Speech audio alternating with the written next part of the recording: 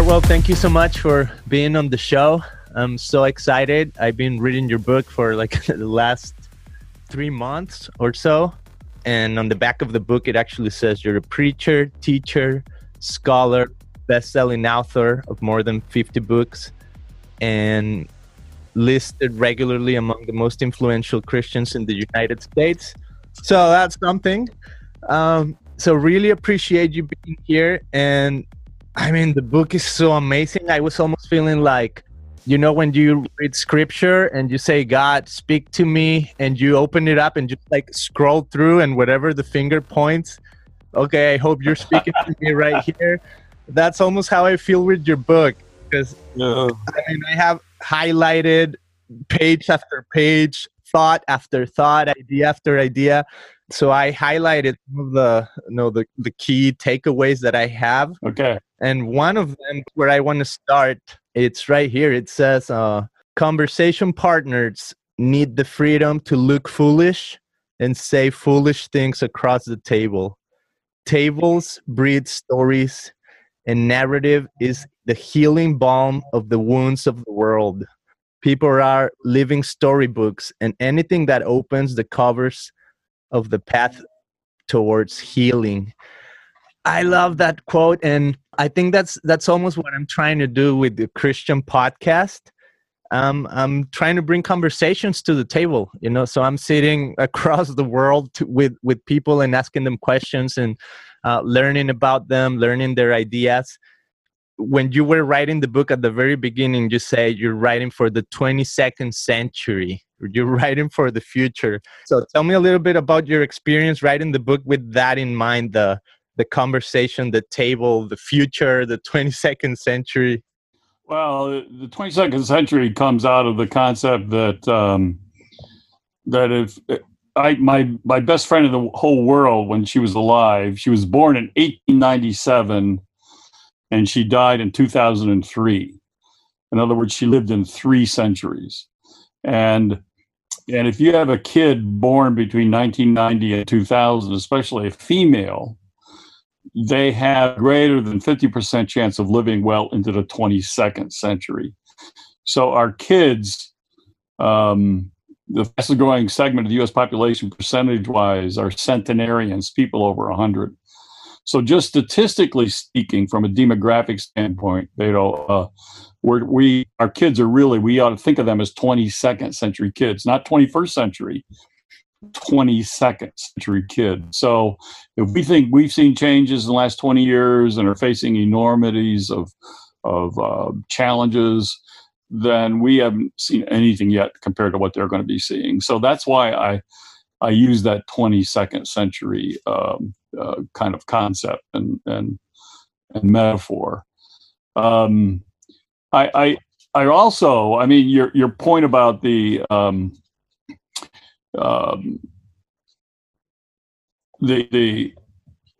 quote that you used, for me, and I don't think I used this in the book, but maybe I did. I don't remember. But the Spanish have this great concept of sobremesa. Oh yeah. Sobremesa, and it means over the table. SOBREMESA, over the table, and then there's SOBRA. MESA, which means after the table. But sobremesa is, you would insult your host if after the close of a meal you got up and left, because part of the meal itself is conversation.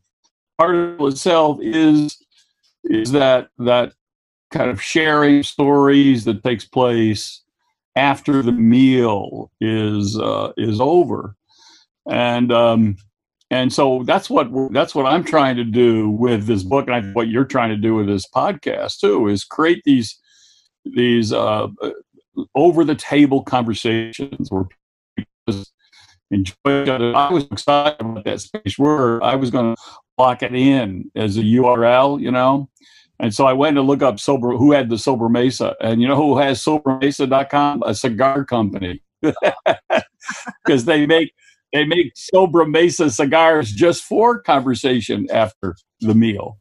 And wow.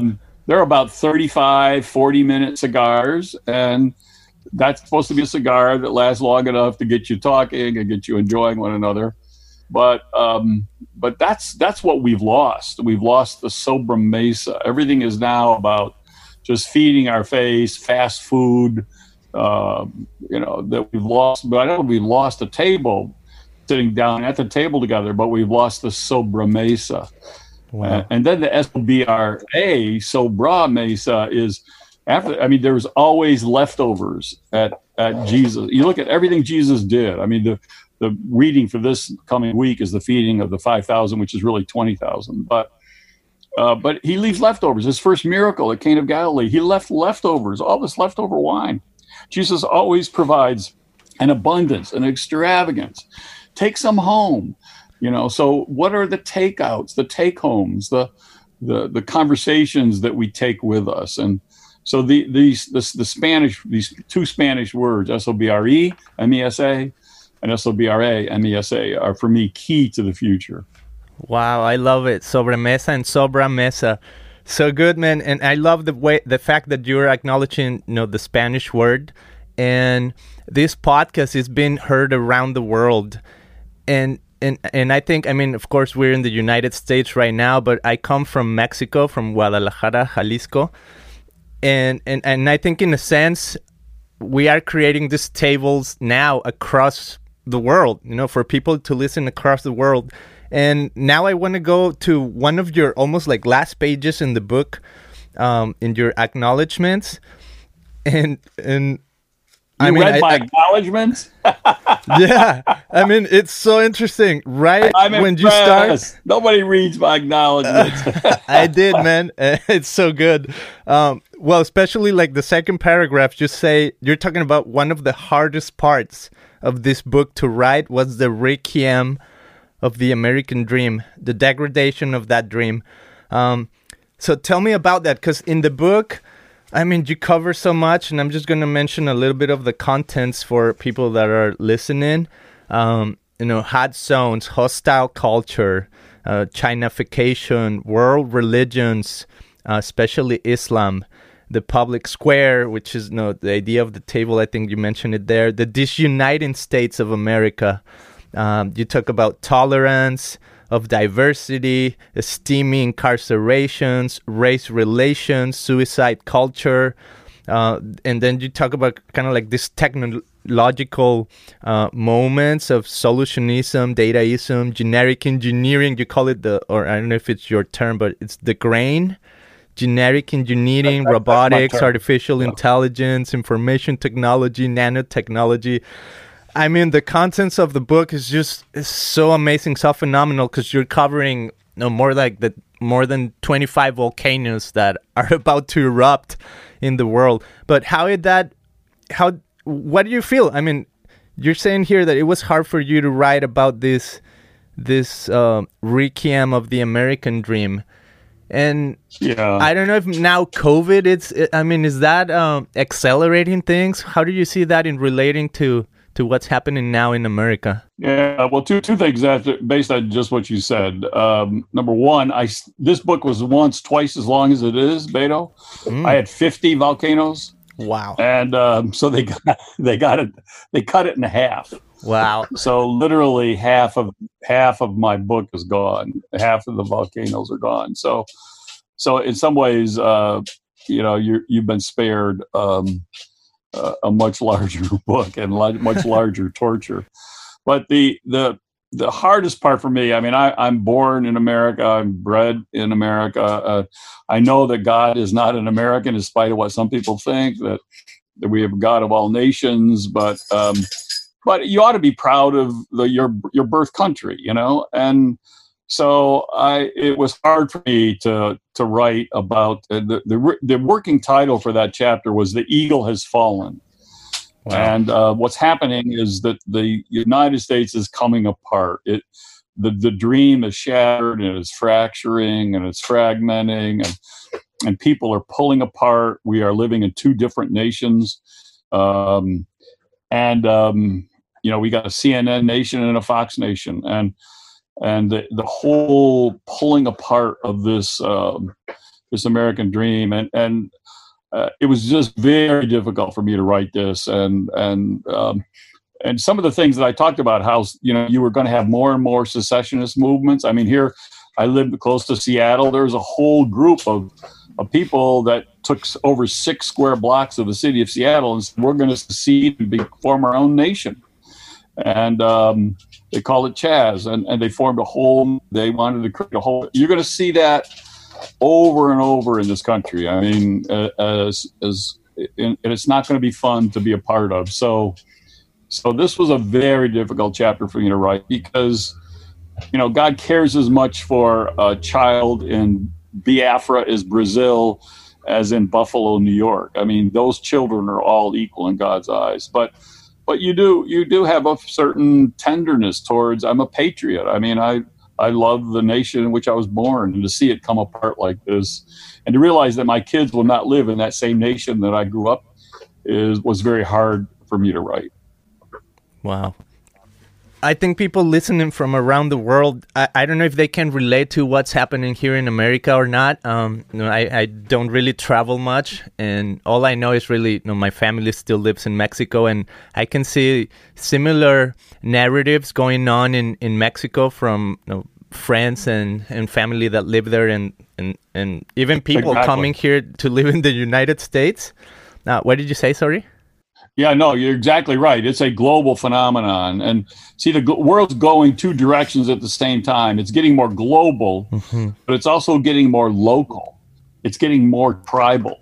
And so, your place where you now live, your home, and the COVID is only enhancing this, because home now is everything. And so we're going, there's no middle anymore, and nation states are middle structures. So people they're having a global identity and identifying on a global level, or else they're identifying on their neighborhood and their zip code or their code. And so that's exactly the direction in which the future is going, both extremes.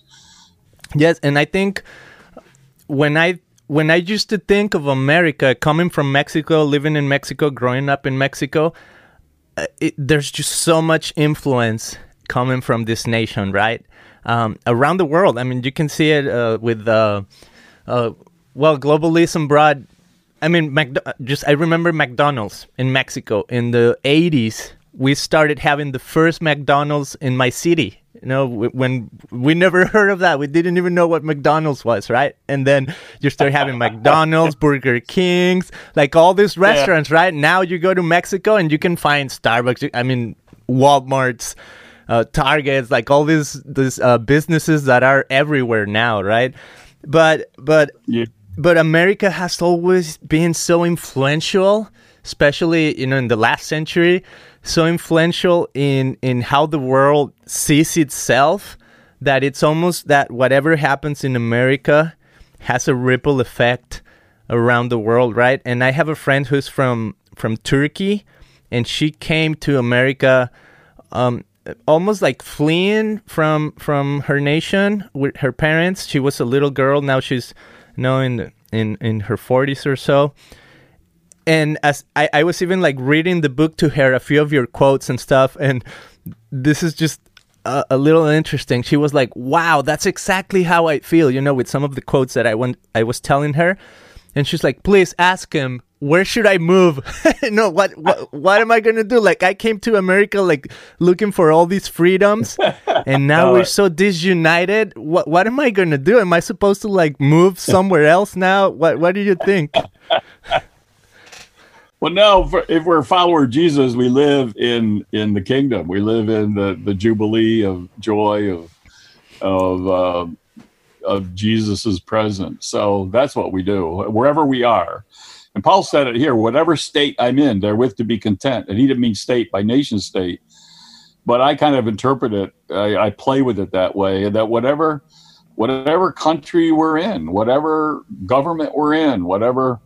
That we find the contentment which is not found in government. It's found in Christ and in the shalom of Jesus and in that jubilee joy that he promised to bring, which we call the kingdom. So that's where we live. We live in the kingdom, and we create a home that reflects that. I mean, our home ought to reflect that that jubilee joy of that kingdom. So I'm not optimistic about. I mean, I think we're increasingly going to be persecuted as followers of Jesus, and this You're not planning to move. No. I'm preparing my kids for what is coming, and I mean, I already live in the Pacific Northwest here, and if you say you're a Christian here, you will pay for it in some way. Wow. I mean, this culture, and you're in Costa Mesa, you know what I'm talking about. I mean, there is not, this culture is not, oh, Christians, we love you. You know? That's true. Yeah, and we're not here. We're not, man. We're not. It's all, they're all away games now, Beto. The home court advantage is gone. We're playing away games, and the crowds are not cheering for Christians to win or even say anything or even be on the field. They don't want to even see us. So this is a whole new world for us. But this exciting thing is because we're back now to the first century, how we began. And that's what I was trying to suggest with this book. How do we prepare ourselves for this culture that is forming out there, which is a mission field? It's literally a mission field. And I don't think, this idea that America is shaping the future, it's not the West anymore, it's the East. Mm-hmm. The East is where, that's where the sun is. The sun is setting in the West. It's rising in the East. Wow. And if you want to know the future, you don't look to the West anymore. You look to the East. And I mean, just in terms of technology, I go to Japan, I go to Korea, South Korea, they are so far advanced technologically in every aspect. I mean, I stay at a hotel in South Korea, in Seoul, and I'm, everything there is so much more advanced than any hotel, even a Ritz-Carlton in the U.S. I mean, so we in the West are sucking on a lot of old balloon juice. But we think we're so far advanced. So you want to see the future form, you got to go to the East and see what's forming there.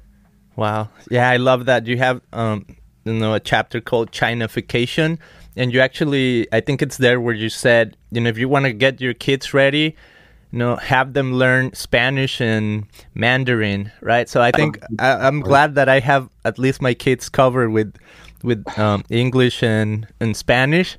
But I was thinking of like, wow, wouldn't it be so awesome if they would learn Mandarin? I have no connections at all. Like I have no idea, anything as it relates to China in terms of like, family or relationships with anything from there. So, I mean, other than products I buy all the time, right? Exactly.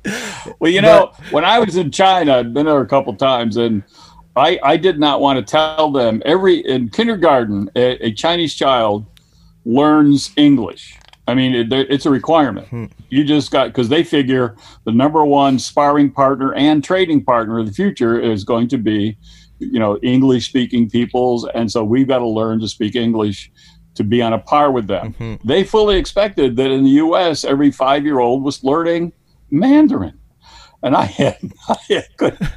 did not have the courage to tell them, it's not happening. It's not happening.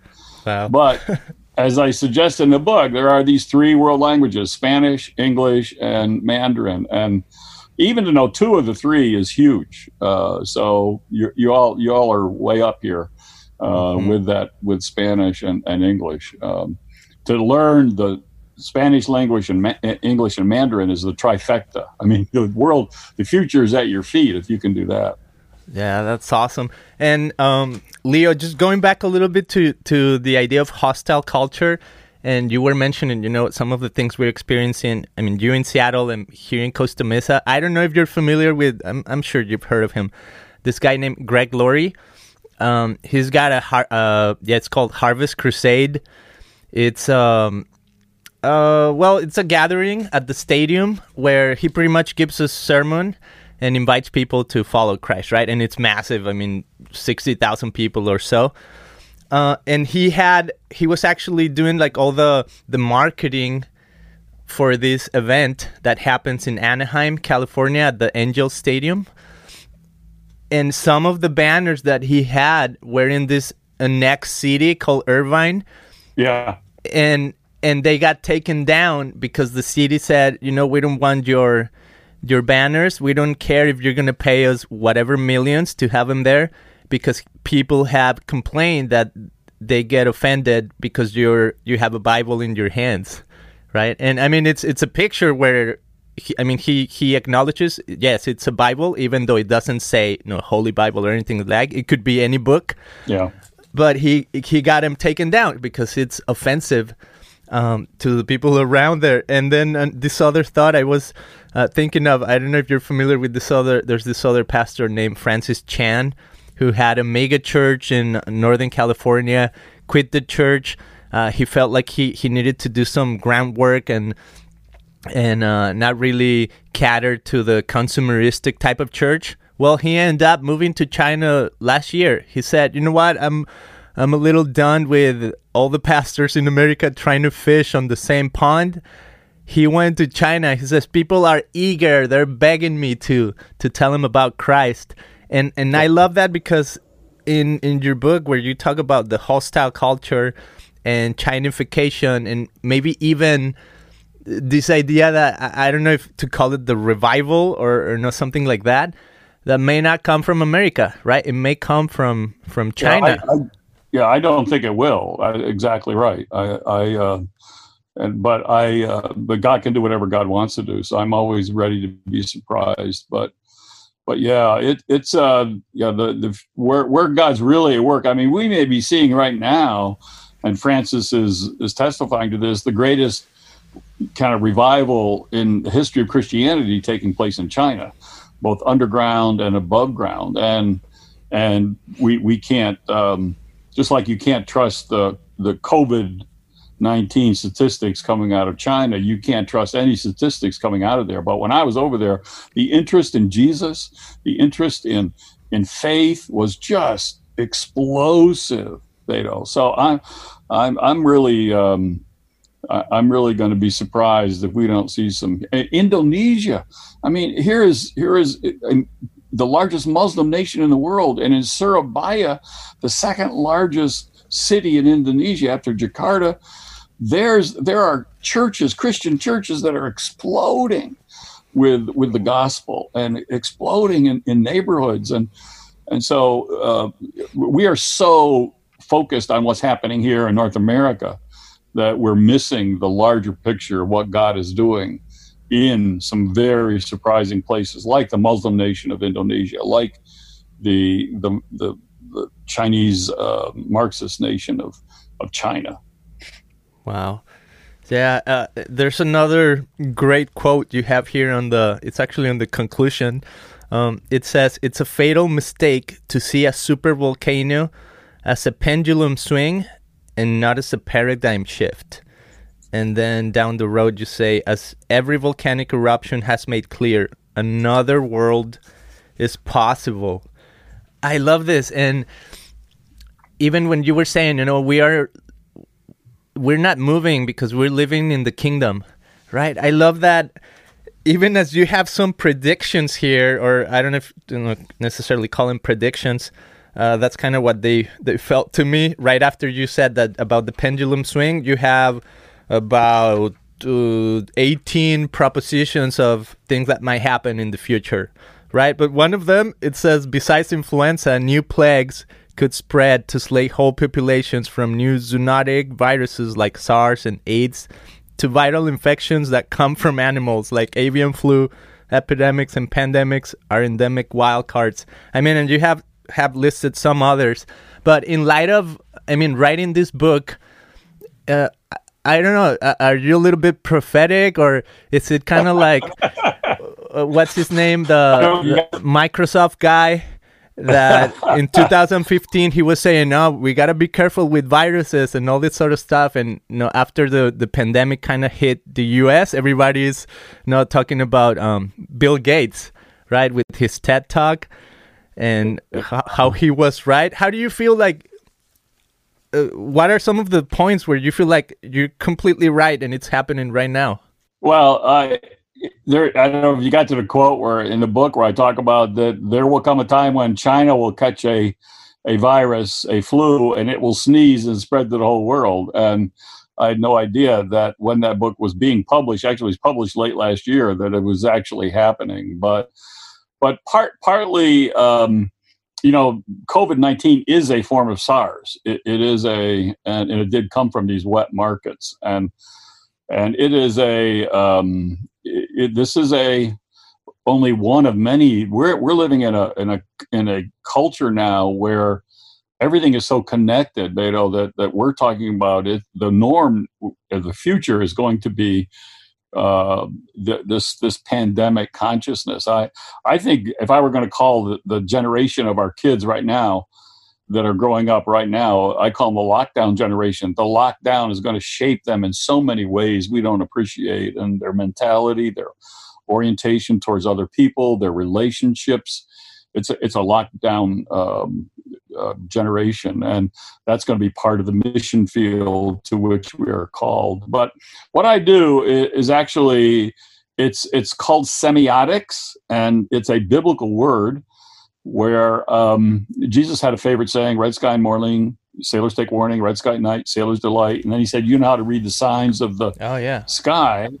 I want you to know how to read the signs of the times." And the Greek word for sign there is semeia, where we get the word semiotic. So it's the ability to read signs. And I have doctoral programs that I offer, a THD program, a DMin program in semiotics, and teaching kind of pastors and scholars how to do this, how to read the signs and connect the dots. And there was a whole tribe that was known for this. This is called the tribe of Issachar, one of the 12 tribes of Israel. And if you look at 1 Chronicles 12, verse 32, as each tribe is coming to the new King David and saying, you're getting ready for battle, and this is the gifts that we offer you. The tribe of Issachar came, and they said, "We are the tribe of Issachar. We are the tribe that knows the times and knows what to do." Ooh. And so semioticians or semiotics is not enough just to know the times. And that's a huge enough challenge in and of itself. But then to go beyond and be the strategist, and this is what we can do to know what to do. So what I try to do in this book is it's really a book of semiotics. And this is how you read the signs. Anybody can do this. I mean, I called Trump's victory one of the first people to call it. Everybody got so mad at me. That part of semiotics is you don't say what you want. You say, this is what I'm reading, and then people get mad at you. Well, yeah, but we don't want that. Well, I'm just telling you. I'm not saying I want it either. I'm just telling you this is what it looks like is going to happen. So you get in a lot of trouble because you're calling things and people don't like what you're calling. I don't like it either. I didn't like the fact that I called that we're going to be living 21st century is going to be a pandemic century, but that's just the reality, and you got to call it as God has given you the ability to see it. And I think that anybody can do this if you just have the training and have the discipline to read the signs and connect the dots. So that's all I'm doing here. I'm doing something that I think everybody can do. So if you call it prophetic, then I'm talking about the prophetichood of all believers. It's not just the priesthood of all believers. We're all priests, but we're all prophets too, and anybody can do this. It's not just certain people are gifted. I think this is something that everybody is called to do themselves, is to exercise their own prophethood, their own prophetic skills and ability. So that's what I'm doing here. Wow, that's so good. Beware what bears the name progress. That's another quote you have there. This is so good. And then, when you talk about the church in the future, you say the church in the future, and now I'm paraphrasing, it's not going to be recognized just by left or right, but rather by, backwards or forward. And as I think of the future, as I think of the church moving forward, and I love another phrase you said somewhere in there, the church needs to engage rather than try to avoid the future. Yeah. And in page 183, you said, Jesus wants to bring us rapture experience, the rapture of being fully alive, the rapture of Jesus taking up residence inside each of us and becoming part of who we are. Jesus did not come to deliver us from our humanity, but to recover and discover our true humanity. I love that quote. I think that's totally what the future is, right? And I think Mark Chirona in the very last pages, he says something similar, that it's like Jesus is calling us from the future into the future. We're not to live in the past. We learn from the past, but really the only future, and this is almost a tagline I have here for the podcast, the only future there is hope. Yeah, exactly. And it was showcased through Jesus. When you talk about the future, the rapture, the 22nd century, the sign of the times, how do you feel about, like all these ideas that I don't necessarily know what you think of? When I grew up and, learning about the Bible and things like that, the apocalypse, there's going to be an imminent end of times, so are we in the end times? The rapture of the church, things like that. Where do you fit, or where do you see yourself playing out in all of that, as it relates to the future? Yeah. Well, there's so many ways to answer that. But one is, first of all, the word apocalypse literally means unveiling. It's a lifting of the curtain. So everybody ought to be apocalyptic in that sense, that we all ought to be looking for the revealing and the unveiling and lifting of the curtain to see what God is doing and where God is moving and what God is up to. So we all ought to be in some way apocalyptic. Doesn't mean Armageddon. That's a whole other conversation. But apocalyptic literally means we're always looking for that unveiling, for that revealing, for that manifestation of what the Spirit is up to. And so in that, I'm very apocalyptic. I love that word rapture. I grew up kind of a premillennial, pre-trib person. Some of you may have no idea what I'm talking about, but I was expecting that Jesus Christ was going to come at any minute and was going to take the saint and leave everybody else behind to deal with the 7-year tribulation. And so we were looking for that rapture. I was expecting that rapture at any moment. Even as a little kid, I get home from school and my mother wasn't there. I start sweating after about 20 minutes because I was the oldest and I knew my brothers weren't going, And so I was the oldest, and I knew my mother was going, but I wasn't sure I was going, and I knew they weren't going. So if I was left behind, I was going to have to take care of them, and So, but I love that word rapture because this is really what Jesus gives us. He doesn't rapture us from the world, but he promises to rapture us for the world, and that in the world we can experience the rapture and the joy of being alive in Christ, and there's an old there's an old kind of test quiz joke, but did Jesus know everything? Does Jesus know everything? Mm-hmm. And the answer to that, of course, is no. Jesus himself said that he did not know the date of his return. So if even Jesus doesn't know, he said that's hidden in the Father.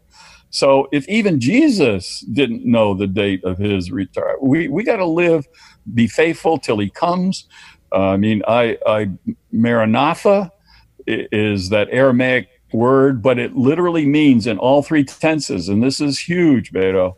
It means Christ has come, Christ is here now. He is come now, and he is to come. So we live a Jesus who has come, who is present now, and who will one day return and will come. And so those three tenses, we live all at the same time. We live past, present, and future all at the same time. And that's the power of that word, Maranatha, that Aramaic word, that it actually, and it closes the Bible in Greek. Come, Lord Jesus. But it really means Christ has come, Christ is come, and Christ is coming. And so I live, and I think all of us are called to live out of the past, not in the past, but we're to live in the present, but we're to live for the future. And the primary time zone in which we find Jesus, and this is the quote that you're talking about, is he does push us from the past, but even more, he pulls us from the future because he is already there.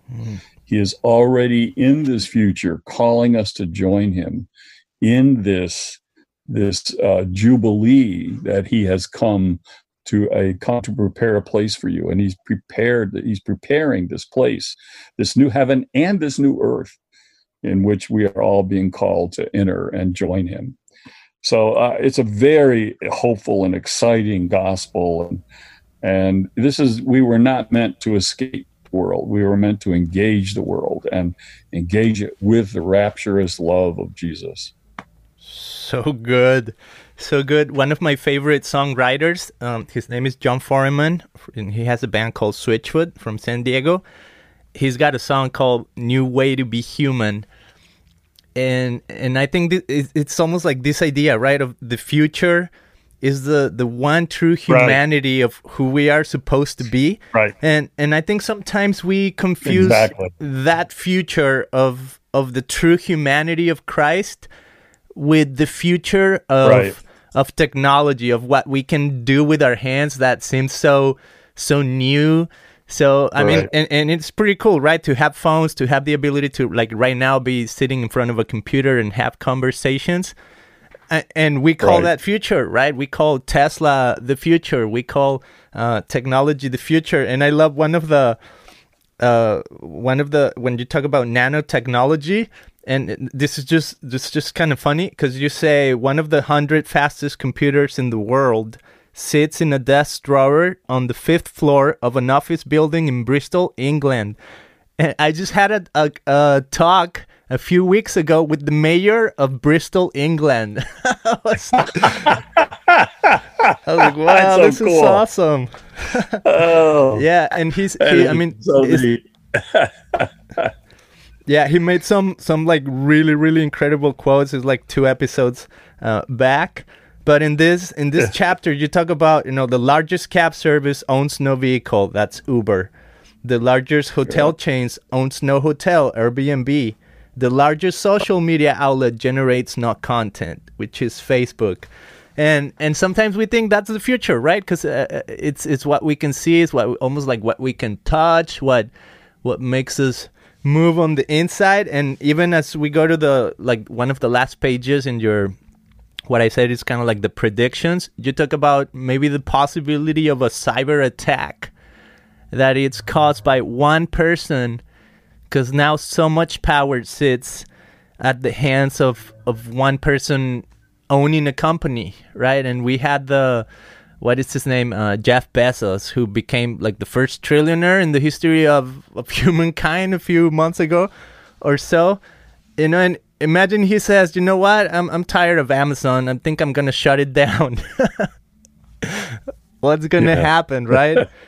I mean, luckily, I mean, that wouldn't be a cyber attack, but maybe it's a cyber attack on people's anxiety to be able to buy things. But just so phenomenal, man. When I read the book, and there's so much, I think it was Mark Chirona or you talking to Mark Chirona, and you said, how can I turn this book to be a book of hope and not just an anxiety read, about all these issues that might happen or that are already happening. And I think that's the beauty that you're saying of Jesus coming in the picture. What would be an invitation maybe for people who are, even like you say in your book, the duns, the nuns, the agnostics, what would be an invitation for them to see this future in a different light, maybe that they haven't? Well, I'm all about seeing Jesus, and that's for me the key to navigating the future is you got to keep him as your North Star. You got to keep your whole compass set on Christ, and he becomes the GPS, the God's positioning system. And so as long as I follow him, I mean, the scriptures say, if Christ be lifted up, he will draw all people to him. So I'm just about lifting up Christ and calling people to his beauty, his glory. And you're so right. I appreciate you picking this up, because you got this, is that Jesus did not die on the cross to make us into a new kind of Christian. He did not die on the cross even to make us into a better kind of Jew. Jesus is the last Adam who came to do what the first Adam couldn't do. That's what the human one means. Mm-hmm. I mean, that's what the Son of Man means. It means the human one. So Jesus is there to show us how to be the original human. So we are all about, Jesus is all about showing people what it means to be human. And we made it showing people what it means to be Christian. Well, Jesus didn't found the Christian religion. We did that to Jesus. Was not a Christian. We did that to him. Jesus was the last Adam, showed us how to be the original humans that God made us to be. And so it's all about this new humanity and calling us to our true humanity and dying on the cross to show us what it means to be fully, wholly, truly, divinely. And that's the paradox here, is that you can't be human without the divine. The human was the one that got God's breath breathed into us. So for us to be human, you need the divine. And that's where this culture doesn't get the complexity here. It's very simple, actually, that in order for you to be the human that God made you to be, you need the divine. You need that divine breath. You need the Spirit, not just any spirit, but the Spirit of God. So the challenge is not how do we make more Christians in the future, but how do we lift up Christ? I want to be a Jesus human. He's the fullest expression of what it means to be human. And he showed us how to be human. And he is the one way to that humanity. So I want to be a Jesus human, and I want to help others to see what it means to be a Jesus human. And if you really want to be human, Jesus is your best shot. So just, lift him up. That's all I try and do, is just lift him up. And then in lifting him up, let the beauty of Jesus be seen in us, in our communities. And it's all about that beauty for me, the beauty of Christ. Let the beauty of Jesus be seen in me. So good. Yeah, I want to wrap it up with this quote. It says, "The church of the future must have a high toleration threshold and forgiving spirit for waywardness and wrongness." I think the beauty of Jesus is that in that humanity that he's calling us into, it seems like forgiveness is the key. It's almost like the opening door to his kingdom, and it's so hard to see sometimes. Absolutely. But I love this quote, man. Absolutely. Yeah, you really hit on the key here. Is it is all about forgiveness and mercy. I mean, we're to Micah 6:8. Let's get it right. We're to act justly, but we're to love mercy and to walk humbly. Those three things are Jesus. He always acted justly, but he didn't love justice. He loved mercy. I mean, one day we're going to stand for our Maker and we're going to say, "Hey, Lord, give me justice. I love justice, so now it's my turn. Give me justice." I don't, at least not me. I'm going, "Lord, have mercy. Christ, have mercy. Lord, have mercy. Christ, have mercy." No, it's all about that spirit of mercy and forgiveness.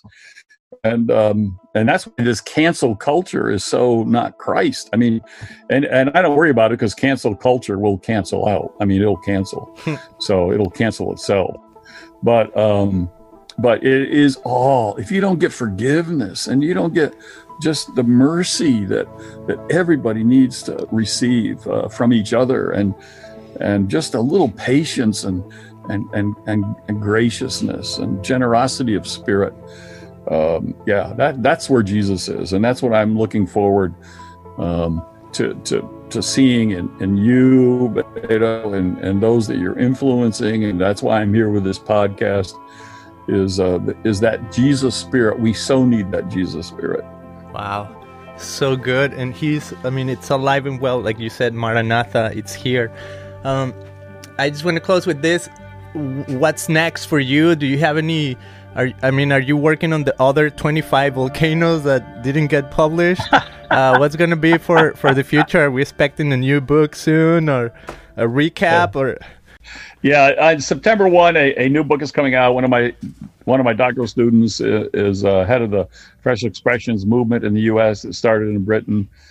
And so I wrote 2 volumes with him. The first one is kind of more the theoretical. It's called Contextual Intelligence. How do you increase your CQ, your contextual intelligence? We know what IQ is, we know what EQ is, but this is how do you read your context better, and how do you develop a contextual intelligence? So good. That's coming out. That's what it's called, Contextual Intelligence. And then in, I think, February, March of next year, the second volume, which is more of the exercises, the apps, the practices, the kind of things that you can do, the workbook will be coming out. So that's the very next book, is called Contextual Intelligence. So good. It should be out the 1st of September. Love it. I'll be looking forward to those. And do you have any place where you want to point people to? I know you do. You said you do like this semiotic trainings. Yeah, but I'm trying to help people to read the Bible, not as points and principles, but as a story, as one story, as I put it, from Genesis to the maps. It's one story. And so I do a preachthestory.com, and it's a website, preachthestory.com. And every week I have a vlog where I show people how to read the Bible narratively, and all during the week I post quotes and ideas for them to use. So, and then they can follow me on Facebook, Len Sweet. I post something every day for people to, for their illumination and inspiration, and for pastors to use in their sermons. So those 2 things, probably Facebook, Len Sweet, and then preachthestory.com. And there's also a Facebook page for Preach the Story too. Love it. And I also want to just recommend to people that are listening, the Rings of Fire is just so good. We cover a few of the items, but there's just so much. When you guys read it, you're going to be just wowing yourselves page after page, because it's so good. And I want to thank you, Leo, again for having this time here together, for sitting across a virtual table and talking about your book, talking about the future. I've enjoyed the Sobremesa so much. Thank you. Sobremesa. All right. Thanks for the Sobremesa. Love it. Thank you so much. Have a great day. All right. Bye. You too.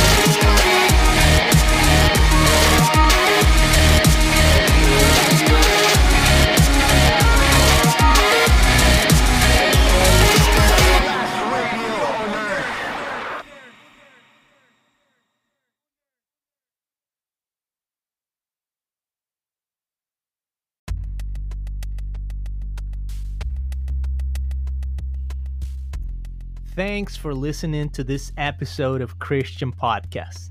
If you liked this episode, share it with friends and family.